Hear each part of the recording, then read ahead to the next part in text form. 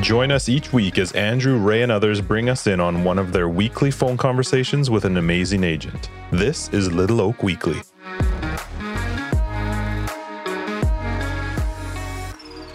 Hello there, everybody.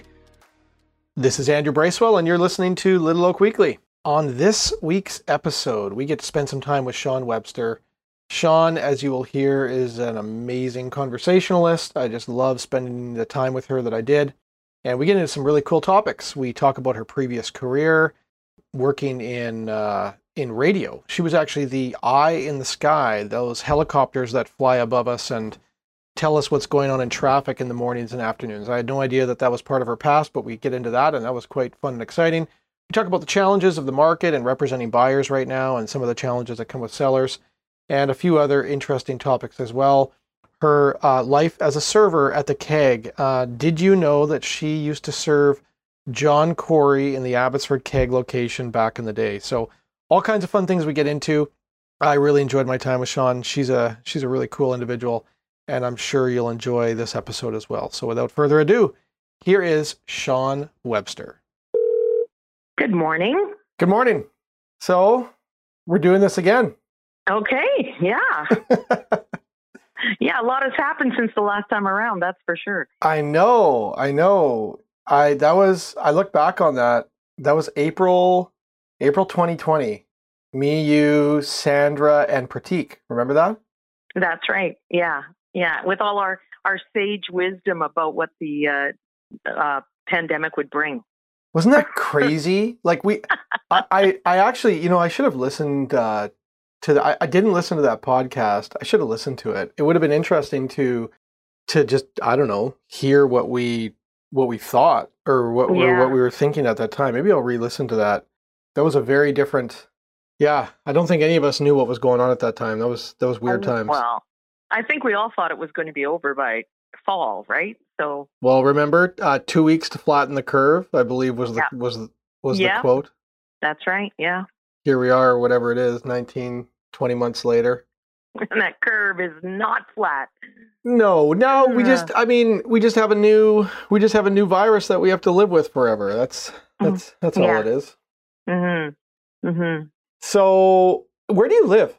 I live in Surrey, in Fraser Heights area. Fraser Heights. North side of okay. Yeah. I was trying to envision, where you'd be talking, where you'd be sitting as we're talking this morning. I thought to myself, I don't even know where I don't know if you're a condo, townhouse, house. Do you have a house in Fraser Heights? Yeah, we're in a house. I've been here since 94. Okay. Yeah. I'm on my fifth house in this neighborhood. In the same neighborhood? Yeah. So tell me about the neighborhood. You live in like the street of all streets or what? No, I wouldn't say that. It is a nice neighborhood. Definitely some very high-end homes in a couple of areas. Yeah. We're not in those areas, but but decent area. Don't be shy. Don't be shy. Yeah, no, we're not. But it's we're on a regular sized lot, right? We're not on one of the half acres. But it's been a great area. It's been a great area to raise the kids and all of that. It's changed a lot. It's changed a lot. When I was just kind of thinking about some of the things we were going to chat about, I thought, I feel like there's a pretty big difference, and I'm maybe getting ahead of where the conversation's going. No, whatever. You're the boss. You go where you want. Between where we are here and where you're practicing real estate in Abbotsford, like the changes have, obviously continually moved eastward, but just in the way we do things here, it's changed so much because of immigration. Like our neighborhood, the cultural identity of our neighborhood has changed, really drastically in the last 10 to 15 years. So interesting. Yeah. So you think it's that different in Surrey than it is where I am? I do. I mean, I think it's coming that way, but I think, and it has, continually progressed, but I think it started here a lot longer ago. Sure. Okay. So yeah. And you mean like, so when did you move into the neighborhood? In the 90s? Yeah, in the 90s. And is your home built in the 90s? Our home now currently was built in 2011. So. Oh, interesting. Yeah. And so it was I was envisioning you were in a 90s type neighborhood, but that's a newer street then. Actually, actually, the house right next to me is a 90s house, but the house on the other side was built with mine. So it was Wild. Yeah. So that, it's kind of pockets, I guess. But. So is your neighborhood a mix of like all different demographics, races, and backgrounds, or is it now predominantly South Asian, or what is it? It's becoming more of a mix almost, I would say, but for a while it has been predominantly a Chinese background, I would say. Okay. Chinese and Korean, and a little bit more South Asian now, probably too. But this is not an area in Surrey that was predominantly South Asian, where other neighborhoods are, right? Yeah. So, and Middle Eastern now too. Like, what's interesting? So I've been involved in the high school for the last, well, I'm not anymore, but I was for the last few years, and going to commencement year after year at our high school. Yeah. You would see the changes in the makeup of the kids graduating, right? And you mean it's not just a bunch of little white faces walking across the stage anymore? Is that not? That's not the thing. There's very few white faces. Actually. I know it would be. Yeah, totally.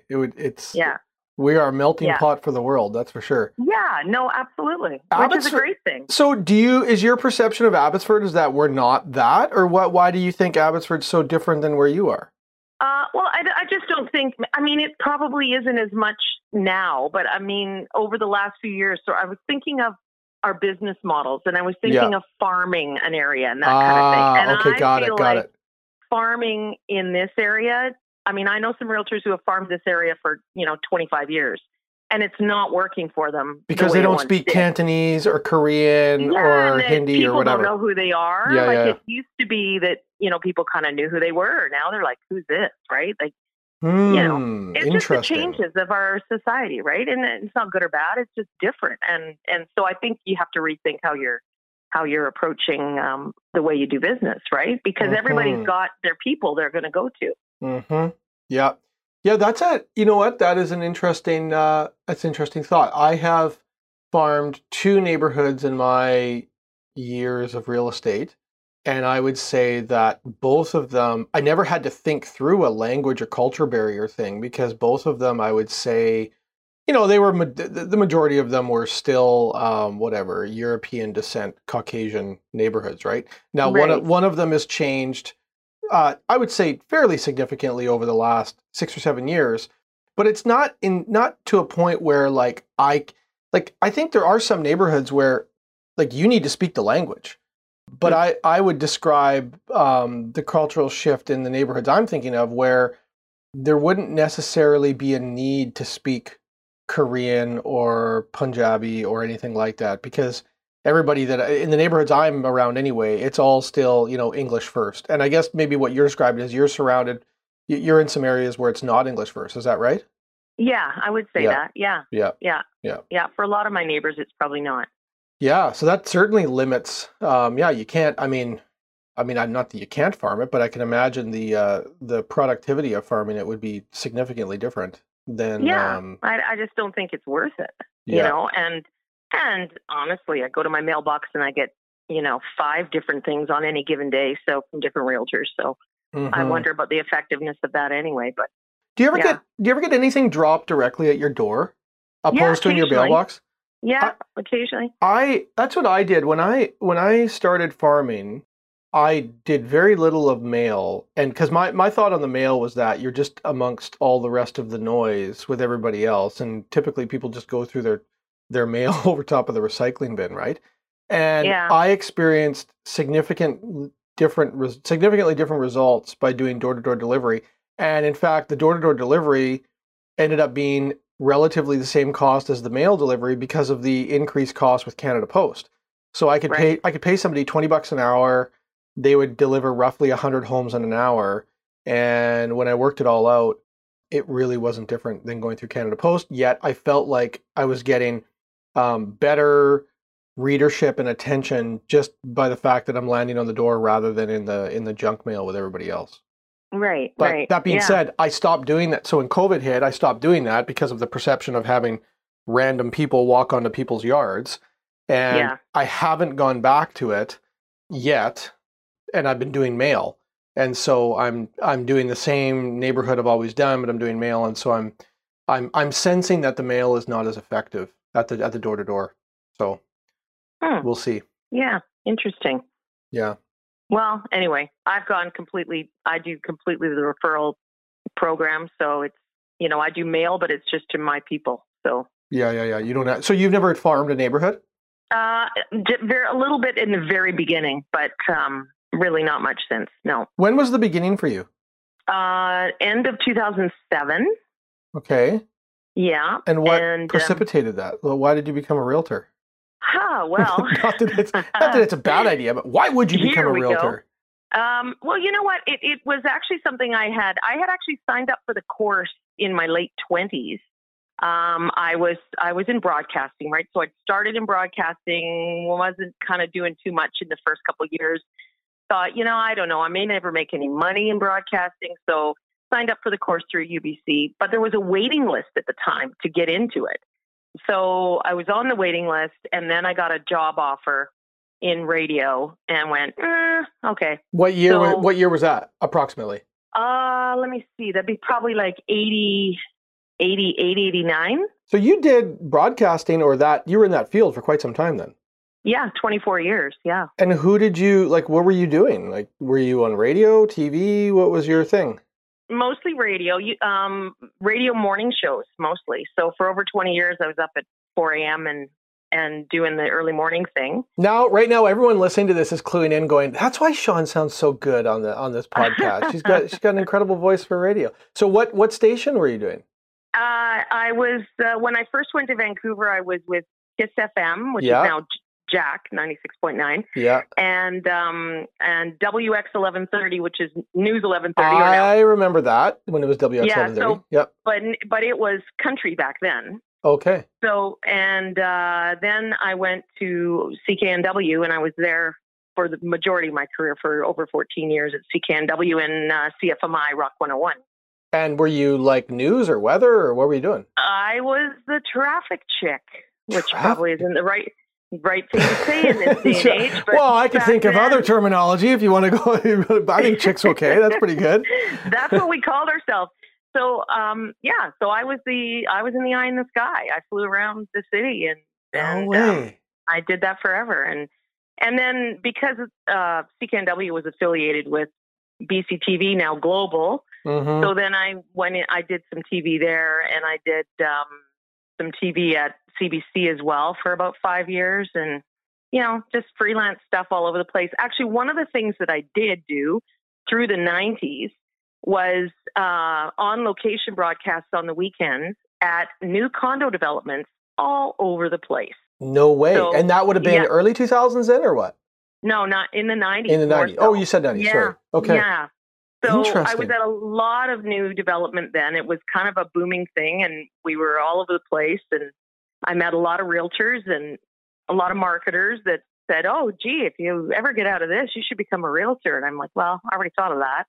So, yeah. Anyway, seemed like it was always the thing in the back of my head that I would do next. And broadcasting isn't what it once was.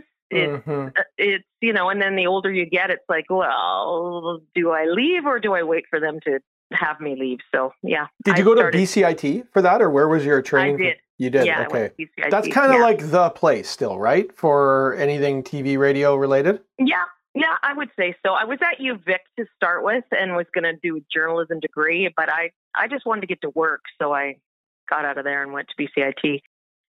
I mean, it's a great program because it's 2 years and you're in work. I mean, all of their programs are like that. They're very work oriented, right? They are. Yeah. You don't take breaks. Yeah. My wife did a program there, and what she did in 2 years was equivalent to what a lot of people do in 3 or 4. That's right. Yeah. So, but it's a tough industry now, period. I mean, I wouldn't want to be going into it now. Right. But I was lucky. I got kind of the tail end of the heyday, I would say. It was great. So amazing. When you're like, I've actually also, I didn't realize we had a traffic pro on the call this morning, but now that I know we do, when you're doing the eye in the sky thing and they cut to you and they go, "Hey, Sean, we're up there. What are you seeing?" Are you actually like seeing everything that's going on from up there in detail, or I've often wondered, like, how are they talking about something on the Alex Fraser from, whatever, 3 kilometers in the air? Like, what do you actually see when you're up there? Well, we're only 1,500 feet in the air. Oh, so you're a kilometer and a half. Yeah, No, wait, what we're is that? not- 1,500 feet. That's not even that far. No. Oh, not wow, that far. you're low. You can see, Okay. You can see a lot actually. And yeah, I mean, we did some crazy things from up there. Like had a call in the newsroom one day. There's a police chase happening. Somebody had I can't even remember what precipitated it, but anyway, the police are chasing this guy in North Delta, and he ends up going over the Alex Fraser Bridge and into New West, and we followed him the whole way.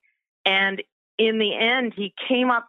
It had snowed actually, so he came up in front of a house and stopped. The car door flies open. He gets out and runs. He runs behind the house, and there's a school behind him. He's running across the field.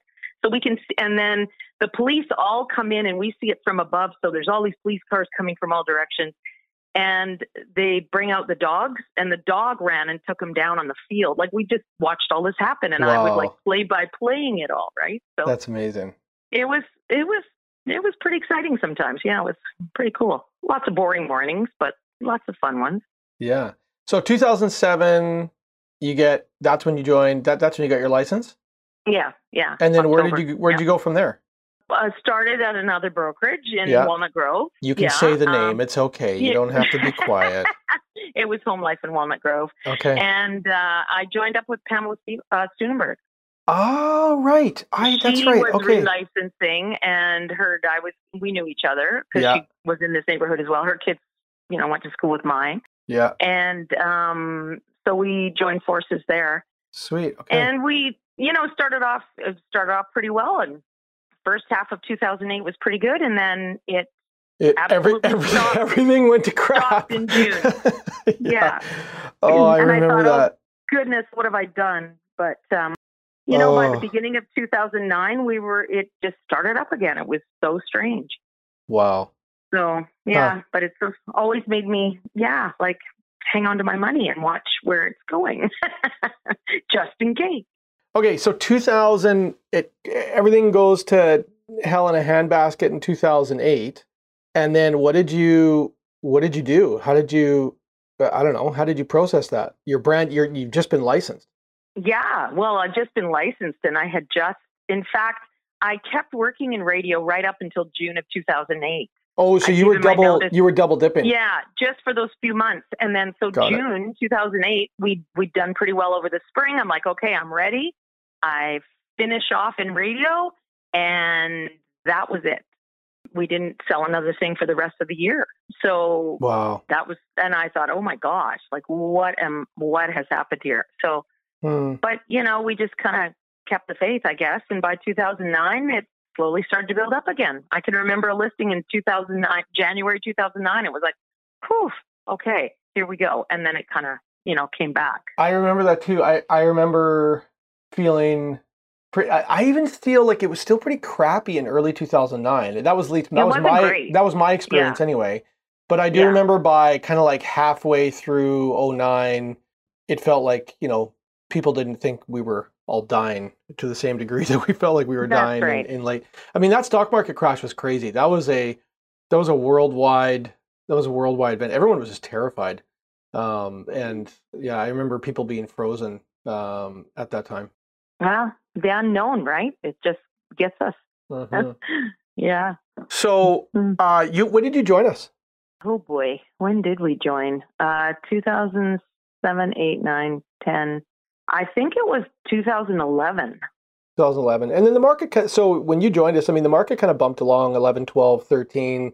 14, It kind of started to pick up a little bit, and then everyone knows the story from, 2015 forward. Yeah, exactly. But that was a very, my memory of that time, of those years, was that you had to work to, you did. It was hard work from 2009 until 2014. That's my recollection of those years. But it was, if you worked hard, you got rewarded, but it was such different conditions than we have today. I looked, just before giving you a call this morning, I thought, I'm going to check out the active inventory in the Fraser Valley just to see, because I knew we'd end up reminiscing. And at that time, it was totally common to have 8, 9, 10,000 homes for sale easily. Wow.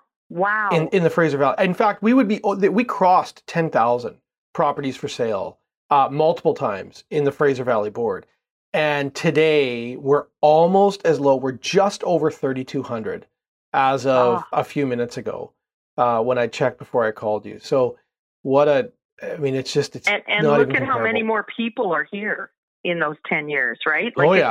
Yeah. It's not apples to apples, that's for sure. I mean, I remember when we get those updates monthly, they talked about a couple months ago. They talked about the fact that the last time we saw inventory levels like this was in the 80s.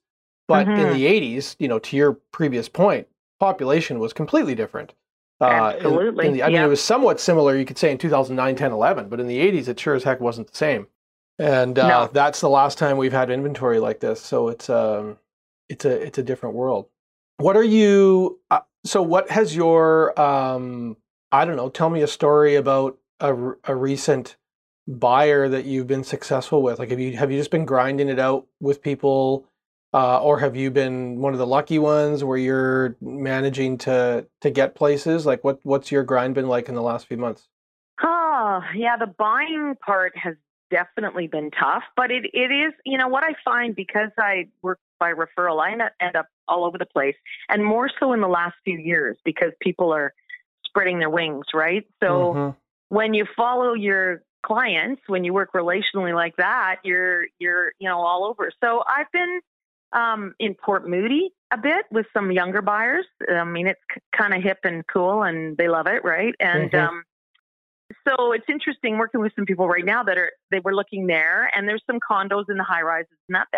They're selling, and there's not many of them, but they're not in multiples, or at least not all of them.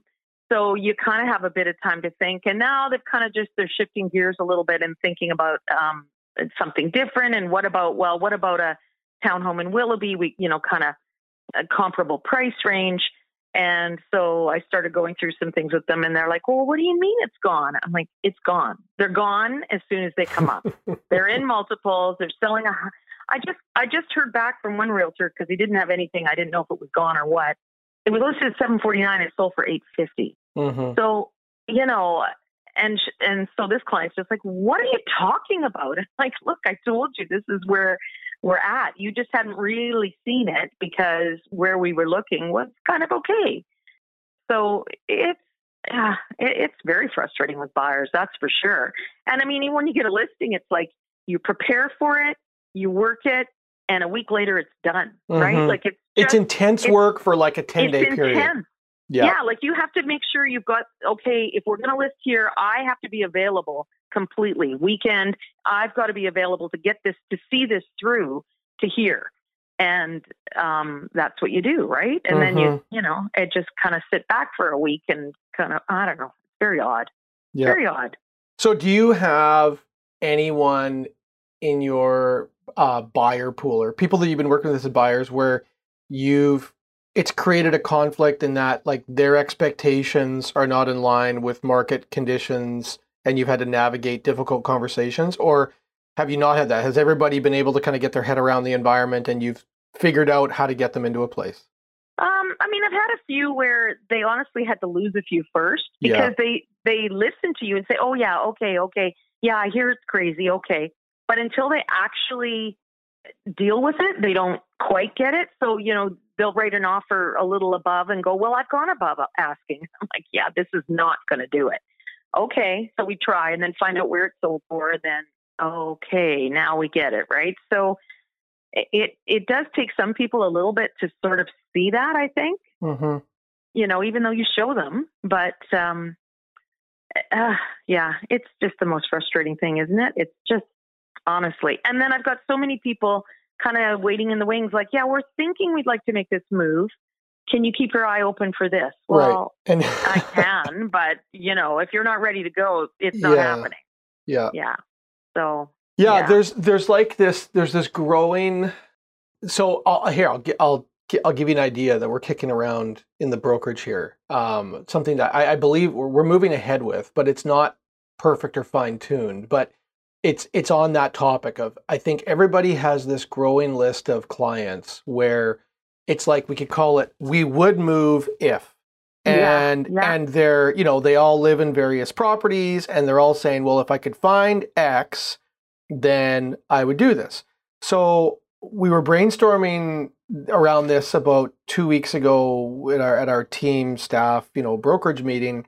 And so the idea we came away with was, why don't we create an internal database of properties that we could sell, meaning like, these are the property types that we have in our wings, but the only reason we can't sell them is because we can't find something for those owners to buy. And so way back in the day, you might remember, it was totally common within not just our brokerage, but many brokerages to have, like, we'd have this going list of brand new listings or listings coming to market, and we would have office tours, and we'd oftentimes have these lists on the board in the office. And the only reason that we don't do that anymore is because the market has far outpaced anything like that, practically speaking, and it's not worth it. However, if we had a revolving list of, like, let's say you've got a place where you go, okay, it's Fraser Heights, it's XYZ neighborhood, it's X amount of bedrooms, X amount of square footage. It's not necessarily an address. You're not putting an address out there, but it's a description of a home in detail enough where if we had this internal list and, all 180 realtors have access to it, I feel like that could lead to some business that otherwise isn't happening because of how low the inventory levels are. And so we're just working through how to create that and how to keep it updated, and whether or not people would actually gravitate to that. What do you think of that? Oh, I think it could work for sure. I mean, that whole domino effect will come into play. So yeah, okay, I've got somebody who will buy that house, and I'm like, okay, but we can't find anything for them. So, but it could work. And especially like if we had like, we could easily have 150 to 200 properties on this list at all times, right? Just think of all the agents we have and all the markets they work in the Fraser Valley. I mean, that's probably even low. Like, a lot of people would have 4 or 5 people at one time. And so you're right, it does create a domino problem, because if you've got that place in Fraser Heights that I can sell, and I come to you and I go, hey, Sean, I can sell that. You now go, okay, well, that's great, but I need to find X. But now, rather than you only looking for X for those people, maybe now I'm looking for it too, because I'm motivated, because I want to sell Fraser Heights. Yeah, true. You know what I mean? Yeah. And then the other thing too is like, this isn't true of all people, but I find some people don't want to go to market. So let's say someone's looking for a specific property, whatever it is, it doesn't matter. But let's say it's a hard to find property, and they go, well, we can't list our home because we can't be homeless. I think that some of those people would actually do a deal if somebody gave them a deal that said, okay, here's the money you want, and we'll put a subject to the seller finding something in there for like a month, right? Yeah. That's not looked upon too favorably when you go to market. Like, you can get a lot of pushback in the environment from other agents. But if you're not on the market and a buyer, you got a buyer who goes, yeah, I want to buy that home, and sure, we'll give you 4 or 5 weeks to go find something. That too is possibly leading to business that otherwise wouldn't have happened as a result of this, this networking medium. So anyways, that's the thought process. And I know we're working at it right now to try to create it, and probably have this like digital revolving list, like through our wants and haves or something like that. We haven't fine-tuned it, but I don't know. It's obviously irrelevant in a world where there's 9,000 homes for sale in the Fraser Valley, but when there's only 3,000, we're all in this same spot. And that would be like leveraging the power of our agents, right? Yeah, I agree. I think the only downside I see to that is that some people are going to feel like, well, yeah, but shouldn't I go to market, because who knows what I might have got.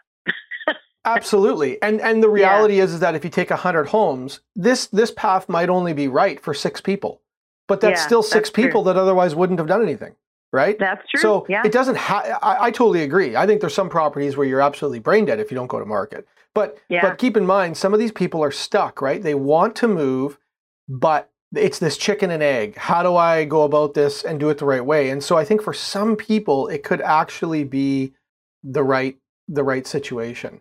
And I do feel like in other eras when there was, it was harder to sell a home, we used to leverage the internal power of our brokerage more because we needed to, right? Like Yeah. when yeah. you couldn't sell something for 3, 4, 5 months, like the amount of stuff that went on internally to get a place sold, I think was far more significant than today.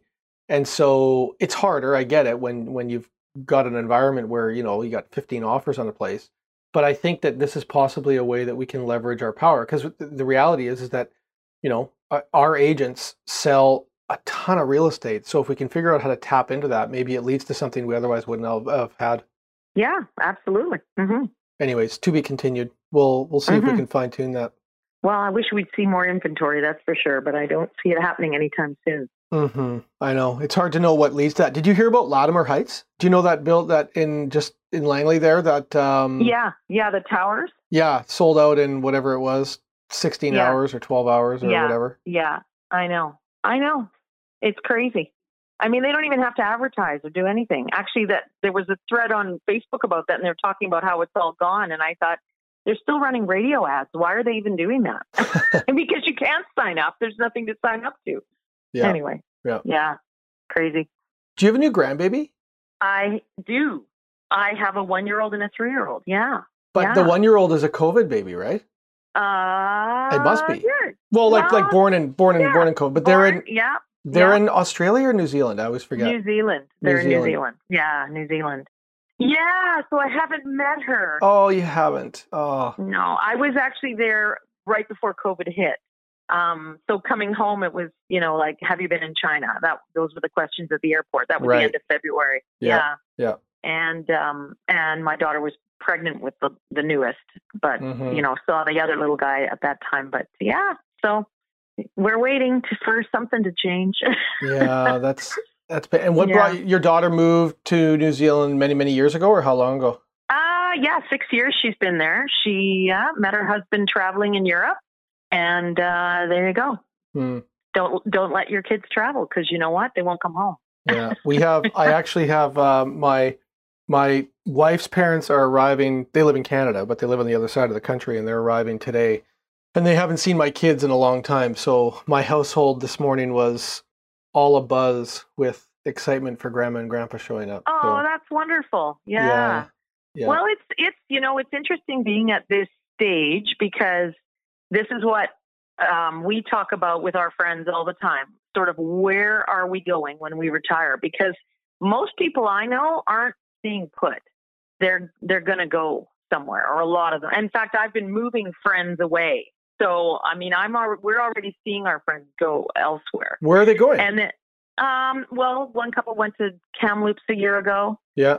You know, they're going up Sunshine Coast, maybe the island.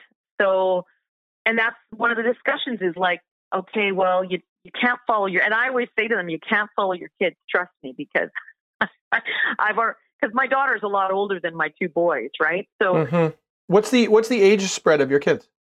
She is 14 and 15 years older than them. Wow. So they're 19 and 20, and she's turning 34. Okay. Yeah. So, you know, with her, she left home at 17 to go play soccer at a college in the States, in Memphis. Yeah. And, you know, that she's like a gypsy. She's been all over the place, and you can't follow your kids, right? They're going to go do what they want to do. And now our older boy is in Calgary, and he didn't come home this summer. So he's like, no, he's at University of Calgary, and he's just there. He loves it. So we have one left. Do you have ambition to be somewhere else? Like, how do you think through that? Do you think you'll be in the Lower Mainland forever, or do you think of going somewhere else? No, we definitely won't be in the Lower Mainland forever. No, what would you do? I think we'll go to the island. Really? Okay. Yeah. Is that you've spent time there before, or what makes you love the island? Yeah, I have. Well, my family's all up in Campbell River. No, I don't want to go to Campbell River, but a little further down the island. But yeah, that's so. My daughter and her husband. That's where they're coming back to Canada in about a year, and that's where they're going to go. So you are going to follow your kids then? Well, I may follow them in that sense, but we actually started talking about it before she did. So that was kind of, you know, maybe fortuitous that we may end up all there. And then I may actually be around my grandkids, which will be nice. But my boys could be who knows where. Like, you know, they all have to go do what they're going to do. I mean, you have to encourage that and let them do it, right? I think they grow immensely when they leave and leave everything, like kind of leave the high school friends, go and meet new people. I think it's huge. Yeah. Yeah. So how do you, ambitions in real estate, how do you think through, I don't know, let me just leave clean slate. Like, how do you think through the whole concept of, well, grow your business, do more than you did last year, become faster, stronger, whatever. Like how does that roll through in your brain? And especially, I mean, at some point in time, it sounds like you're maybe considering a move in the not too distant future. So how do you work through those typical conversations that are, that every agent needs to think through? Well, and that's what's interesting about being at this stage, right? Because, I'm 14 years in the business, but I'm not a lifer, So yeah, I should still be looking at growing and all of that. And I am to a certain extent, but I'm also pretty content with a certain level to make a living and enjoy and, be consistent. So when you think about, retirement a couple of years away, it is pretty hard to think about, I need to build. Mm-hmm. And you know what? It's a tough business in that sense because the competitive aspect of it is always there. And there's always that comparison that, there's such a push towards big teams and all of this, like these are the guys, right? And you think, well, are they? Like, are they better because they sell more? Are they a better realtor, or are they, I don't know. I struggle with that sometimes, right? Because teams do. I mean, the concept of a team. This is, my opinion is that it's not that it's a better. I mean, I guess a team could structure it in such a way and say this is a better option for the client because we got more people. But the birthplace of a team is to have support for the agents. Like it's right. to be able to work together and leverage abilities and cover for one another. I mean, I think that's where the concept of a team starts. And then I think that some teams can certainly offer, more service than an individual agent can offer if they're doing things well. But I mean, based on my conversations with people and my experience, most people end up in teams because they want to be with people, work together, and they like working together rather than working alone, and they need support or want support. Yeah, no, that's true. It has more to do with the agent than it does the client, is what I'm trying to say.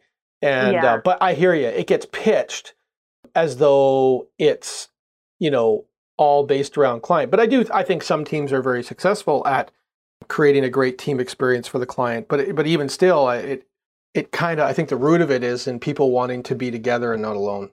Yeah, well, it's very isolating, that's for sure. And this last couple of years has really driven that point home, right? I mean, I have found that for sure. I've struggled with that. It's a very isolating thing. I'm not, someone who works well in isolation. So if you don't have a couple of colleagues that you chat with all the time, at least, then you're pretty alone, right? Like, I mean, I never go into the office, or once a month, basically. Because you just have no need to go, right? I have no need, and there's nobody there when I go, usually. So for our office in Surrey, there's not a lot of, if I do find someone there that I know, great, we have a chat, and that's kind of heartwarming, right? But that part's been hard, right? To not have sort of that social interaction. I mean, we're trying to bring that back now this fall with some things happening. Yeah, it is shifting. Yeah, like people are coming out of the cocoon slowly, I would say. And some of that is, some of that is personal choice for people. I think some people too have just, they've figured out a new way to live and do life and do their business. And they're probably never going to come back to the office in the same capacity that they once did, right? And so it might mean that offices, heck, of course all offices are going to be quieter than they were because of what's gone on. Yeah. But I think that's changing a little bit. But everyone's hesitant because I can, for the last, year and a half, I feel like we're always looking over our shoulder going, oh, is there going to be a new rule or thing that comes down from government saying, oh, you can't do this, you can't do that. So it's, you don't want to go and rev something up if you're just going to get shut down again. I know I have felt like that for sure. Oh yeah, absolutely. Yeah. And I mean, obviously, like, why would David now come to Surrey to hold the Surrey meeting? Or, that's never going to happen again, right? These online monthly meetings, it works. Everybody's there if they want to be. And yeah, I mean, certain things like that just aren't going to go back. Yeah, I don't know. It'll be, I think there's going to be, we're going to have to find our way in that. Like, because there's certainly a desire for people to see one another face to face. I know that in November, we're going to do, for the first time in a long time, we're actually going to do some training. So I'm going to lead business planning, a couple business planning sessions for 2022, and we're actually going to go back and use the Surrey training room again, and we're going to record those times so that people can view them whenever they want. But we are going to do live training, and we'll probably have a capacity on the room of like 20 people. I'm not even sure. We have to figure all that out. But we are going to do it in person because there's a desire for it. I mean, I want to. I want to see people. I want to do things in person. I'm tired of Zoom. Yeah. But it's just, I agree. trying to find the balance of like what's allowed, what's responsible, blah blah blah, right? Yeah. But I can definitely say that I'm, at the point where I think I just want to start doing some stuff that we haven't done in a while because I know for a fact there's a strong desire from people to have that. So that's going to happen in November. We're going to have a few, well, I look forward to that. Couple back-to-back sessions in November. Yeah, and I know there's some get-togethers happening as well. So yeah, we'll start to see it slowly. Yeah, I think change. Good. Hopefully, yeah. That will be welcome. You have a group of. I mean, you're not in a team, but you have a group of people that you lean on for like sharing ideas and business planning and stuff like that, don't you? Yeah. So I do follow the Buffini program, and we have a little Buffini group that is, mainly our agents, but a couple of agents from other brokerages as well. So there's a group of about, how many of us are there? Maybe 8. So yeah. So we meet once a month via Zoom at this point, and that's helpful just to be able to chat and talk things through, or ask for help on something specific, and it's that's definitely a lifeline. Like, to not have that would be really difficult, I think. Yeah. And are you in the Buffini? How do you engage with the Buffini system? Are you like on the scale of? Are you like David Corey? I was just going to say, I'm not David Corey. Everyone points at David Corey as, well, he's Brian's favorite. Let's be honest. He certainly is. Actually, I've been with them 10 years. Oh, 10 years. Okay. 10 years. But I was coached for about 7, and I'm not coached now. Yeah. So for the last 3, I guess. So they frequently, you're getting the calls all the time, are you coming back? And I keep thinking about it and then can't quite decide. So I just kind of keep doing what I do. I'm not as hardcore as David is, but I totally appreciate what he does. Like, sometimes think, okay, I should be doing more of this, but it is great. Like, I just think the personal interaction of the system is so good for me. Like, that's what I thrive on. And I haven't, like, the pop by stuff and all that, haven't really done it much through COVID, and then just did it for Thanksgiving. And, it's like, oh, this does feel good. Like, I need to so I'm kind of trying to get myself going into doing more of it again. Did you physically pop by, or how did you do a pop by? I physically popped by. How many people? About 30, I guess. Okay. So I'll do it in groups like that. Like, I'll kind of, I did pies, the whole Thanksgiving pie thing. Yep.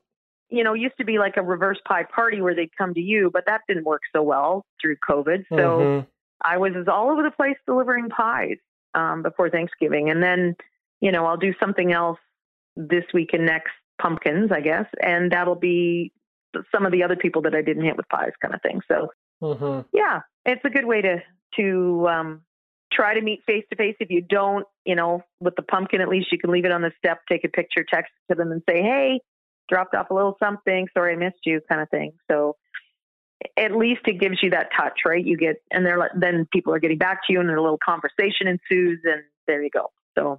So what value do you get? Like, if you had to answer, like, why are you with why the Buffini program, or what have you gotten from that? What is it that keeps you going there? Well, I think return business for one. Like, I mean, I just moved some people, unfortunately, to Kamloops. Another couple to Kamloops. But it was the sixth deal I've done with them since I met them.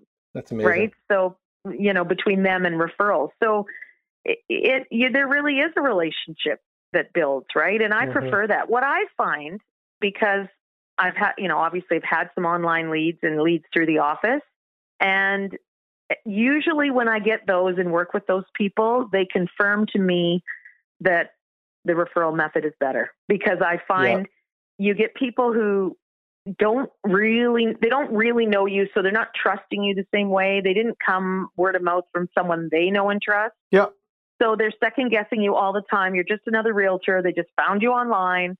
More often than not, those end up being the most difficult people. Like, I just think, oh gosh, why am I even doing this with them? And I guess, I don't know, I'm not numbers driven enough to want to work with everybody, because I need that. I just am like, I want to work with people I want to be with. And so, I don't know. For me, that's what I find. And I know lots of people, work the online leads and do very well. And you meet some great people that way too. But totally, more often than not, I think you don't. That's my feeling. Yeah. Yeah. So it's harder. It's harder work, right?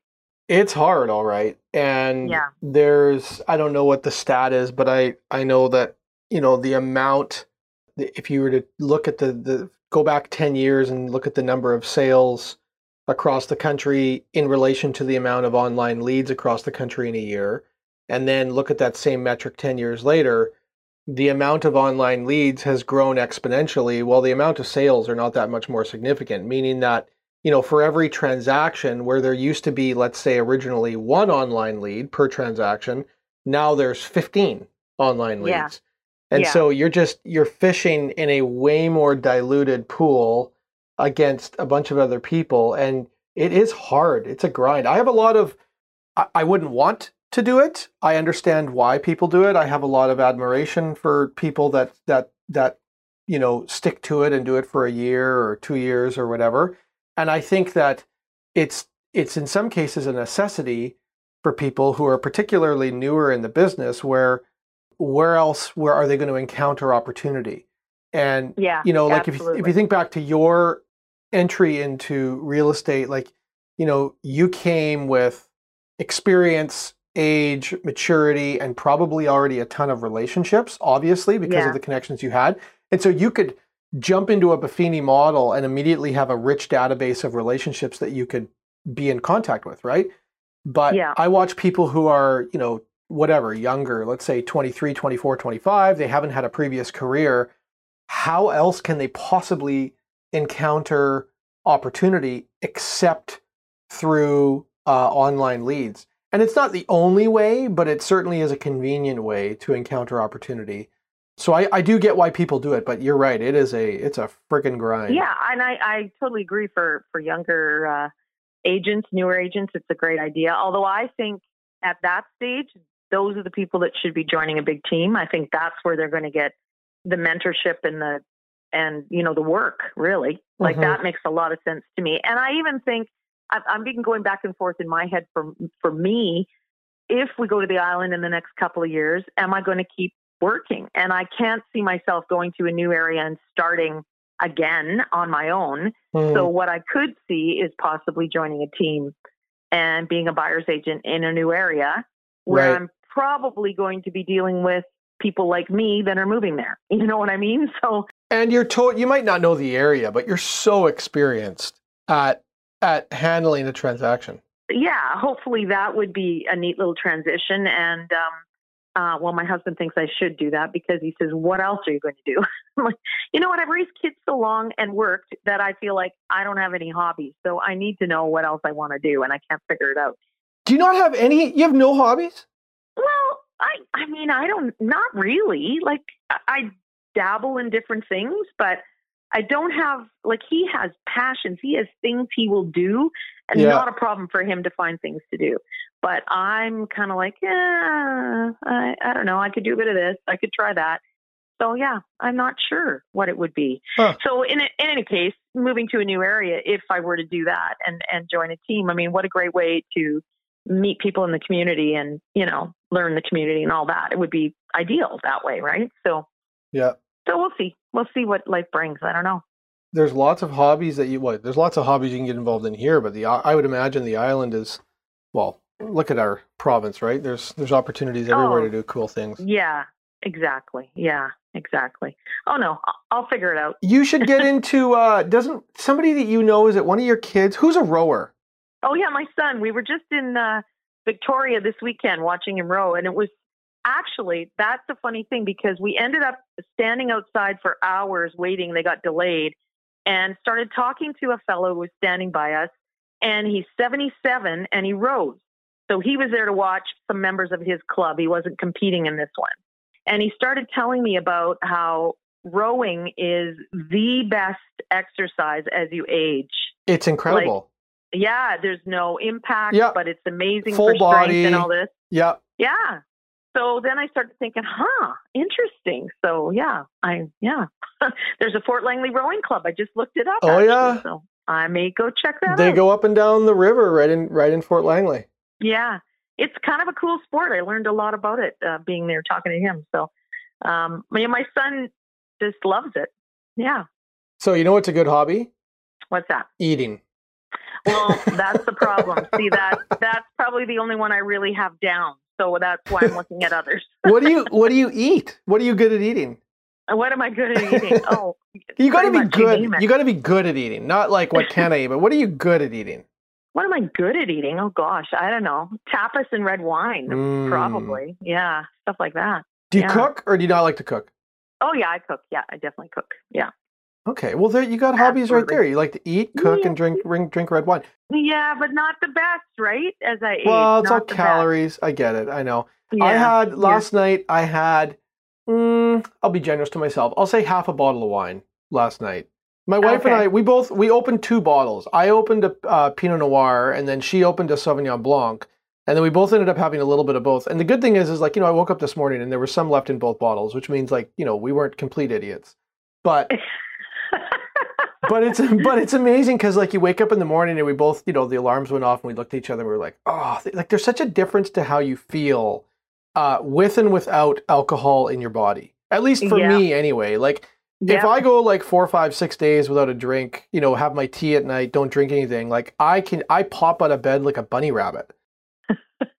But if you have like, whatever, even like 2 glasses of wine, but like, let's be honest, I didn't have 2, I probably had 3. And then, I'm groggy in the morning. Yeah. Yeah. But it tastes so good going down. It is kind of great at the end of the day, I have to say. Yeah. Are you like wine every day or no? Not every day. No, not every day. But not just on days. Weekends. Yeah, not necessarily, no. Well, maybe your next. You're fishing out everybody's bad habits on these podcasts. You know that. No, I'm not. Come on, who have I actually? I've maybe done that to one person that I can think of, but I've not. I mean, who doesn't drink wine? Everybody drinks wine. Well, some don't apparently. You said you like tapas, like appetizers. Yeah, I mean that in a social situation, that would probably be my hobby, but that's not a great hobby to have. Do you make anything delicious? What's your best appetizer? Oh, my best appetizer. Oh no, I don't know that I make any great appetizers. I'm more the dinner girl, I think. Okay. Yeah. Like roast beef Yorkshire pudding, or what kind of? No, not that at all. We don't eat any red meat in this house, so. Only red wine. So what do you like to cook? Only red wine, exactly. So more like the fish and things like that, I think. Oh, okay. You eat a lot of seafood? Yeah. Yeah, we eat quite a bit. Salmon especially. So, yeah. That's delicious. Yeah, it is delicious. Yeah. So when you move to the island, you can somehow incorporate your love of wine and seafood, and that would work perfectly well. You just got to find a way to make it a hobby. Yeah, exactly. Well, how does that work? I'm not opening a restaurant, so it won't be that. But have my restaurant days behind me, Did you do restaurants? Oh yeah. Well, I did the Keg, and like you were a server at the Keg. I was a server at the Keg, yeah. Way back when in the 80s, actually, when David first toured us through Little Oak in Abbotsford, we were introduced to John Corey. Oh, okay. And I said, well, John, we've met, and I can tell you exactly which stool you sat on at the bar at the Keg. Oh, this is gold. Yeah. Which Keg? Abbotsford Keg, right where Little Oak is now. So you worked in that Keg? Yeah. Oh, this is amazing. And so tell me, John must have just been a scoundrel at the bar. What was he doing? Oh, he was lovely, actually. He was lovely, but he'd be there with the Cohegs and Paul and Peter, Paul and Peter, and there was another realtor now that I can't think who it is. Probably, I don't know. They're not I can't think of his name, but I know there's another guy. Jim. No, not Jim. It would have been maybe one of the Home Life guys back then. I can't think. Yeah. Anyway, so you served those guys at the Abbotsford office, which was then the Keg. Yeah. Yeah. That's a good story. I didn't know that. Yeah. Yeah, those were the days. Yeah. Working at the Keg. It was pretty fun. Well, pretty crazy, but pretty fun back in the day. Maybe don't go back to that. Although the Keg, did you have fun doing that? Did you enjoy it? Oh, I loved it. Yeah, totally loved it. Yeah. I have go ahead, sorry. Oh, I was just going to say, so back in that day, the girls were hostesses and cocktail waitresses, and we all wore long dresses to the floor. Okay. Like, it makes it sound like it's Little House on the Prairie. I don't know why they all had to wear long dresses, but that's what we did. And guys were the servers. Only guys served dinner. and then at that time, they were like breaking the rules, like they were going all out in, towards the 21st century, I guess. Yeah. And they started having a girl, kind of a token girl. So I was the token girl that became a food waiter. Really? Yeah. So that was a big deal in the early 80s. God, I sound like I'm 100. Anyhow, yeah. It was really ridiculous when you think about it. I have the extent of my serving ability was I went so high up the food chain as Boston Pizza way back in the day. Okay. Yeah. But I love food. I love dining out at nice restaurants. I love the whole experience, and I have a lot of admiration for a really good server, right? Like somebody totally. Who can like take control of the table and kind of lead the way and do it right? So I have this recurring thought in my head that at some point in my life, I actually want to be a server. Not that I know this sounds crazy because I've got a different career, but if there was an opportunity where let's say I'm like a mainstay at a particular restaurant that I love, I would say to that owner, I'd be like, hey, I will serve for you for free. Like, I just want to be able to do that from time to time because I love food, I love wine, I love people, and I would love the opportunity to have that responsibility for a table because I think that that's a really valuable and amazing thing. When you have a great server, that can really change a meal and an evening out, right? And so I have this desire to do that. At some point in time, I know I'm going to do it. I'm going to figure out a way to do it. There's even a restaurant in Abbotsford here. It's Abbotsford's most like fine dining restaurant. I actually just took Dave Bawa there the other day, and he was quite impressed by it. I would do it there if I could. I haven't shared this idea with the owner, but maybe I will at some point because I just think that'd be a lot of fun. And I loved when I was a server at Boston Pizza, I made so much money in tips.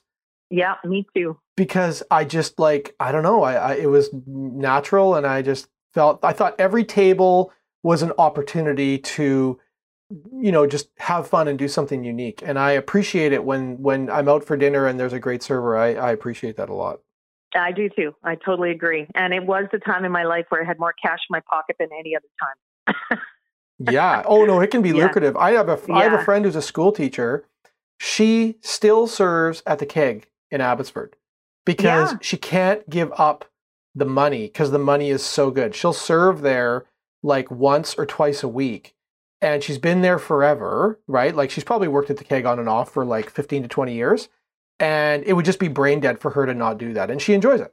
Yeah. Yeah. Well, this past weekend, we were in Victoria watching my son row.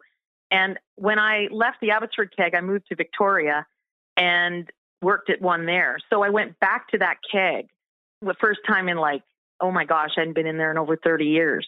So that was really weird to go back and see that keg. And that one was, yeah, the money we made there was unbelievable. Like, wow, it was so great. Yeah. So it was kind of fun to relive that. No doubt. Yeah.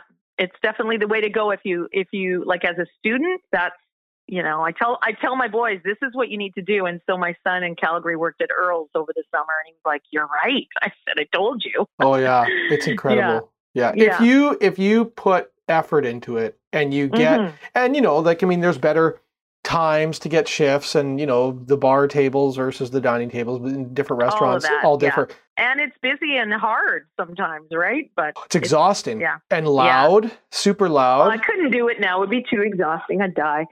But when you're young, yeah, it's the best. Totally. Yeah. Yeah. What's the rest of your day like? You got any big appointments today? I do. I'm going out trying to see a couple of townhomes. So where? What market? Yeah, in Willoughby, which is really difficult, but managed to get into a couple. So again, we'll go through the process of like, well, this is not what it's going to sell for. That market's insane right now, right? Like the Willoughby, I think is like Willoughby townhouse market. I think Joe Pratap told me yesterday. He said it's just like you can't get anything, and it's $100,000 over. Yeah, easy. So yeah. Anyway. So these are brand new listings that are going to take offers in 5 days or something, or what? Yeah, exactly. So we'll see. We'll see how that goes. Well, we'll leave you to it. I'm certainly appreciate your time and hanging out. It was fun. I like chatting with you. Yeah, fun to catch up for sure. And hopefully we'll see each other at more social things as we move forward here. Totally. And for sure, like I said, in November, we're going to have some in-person 2022 business planning that you're going to see announcements on that relatively soon, I would think. We'll see you there, I'm sure. Awesome. That's great. Good news. Have a great day, Sean. Yeah. Thanks so much, Andrew. Take Bye care. now. Bye-bye.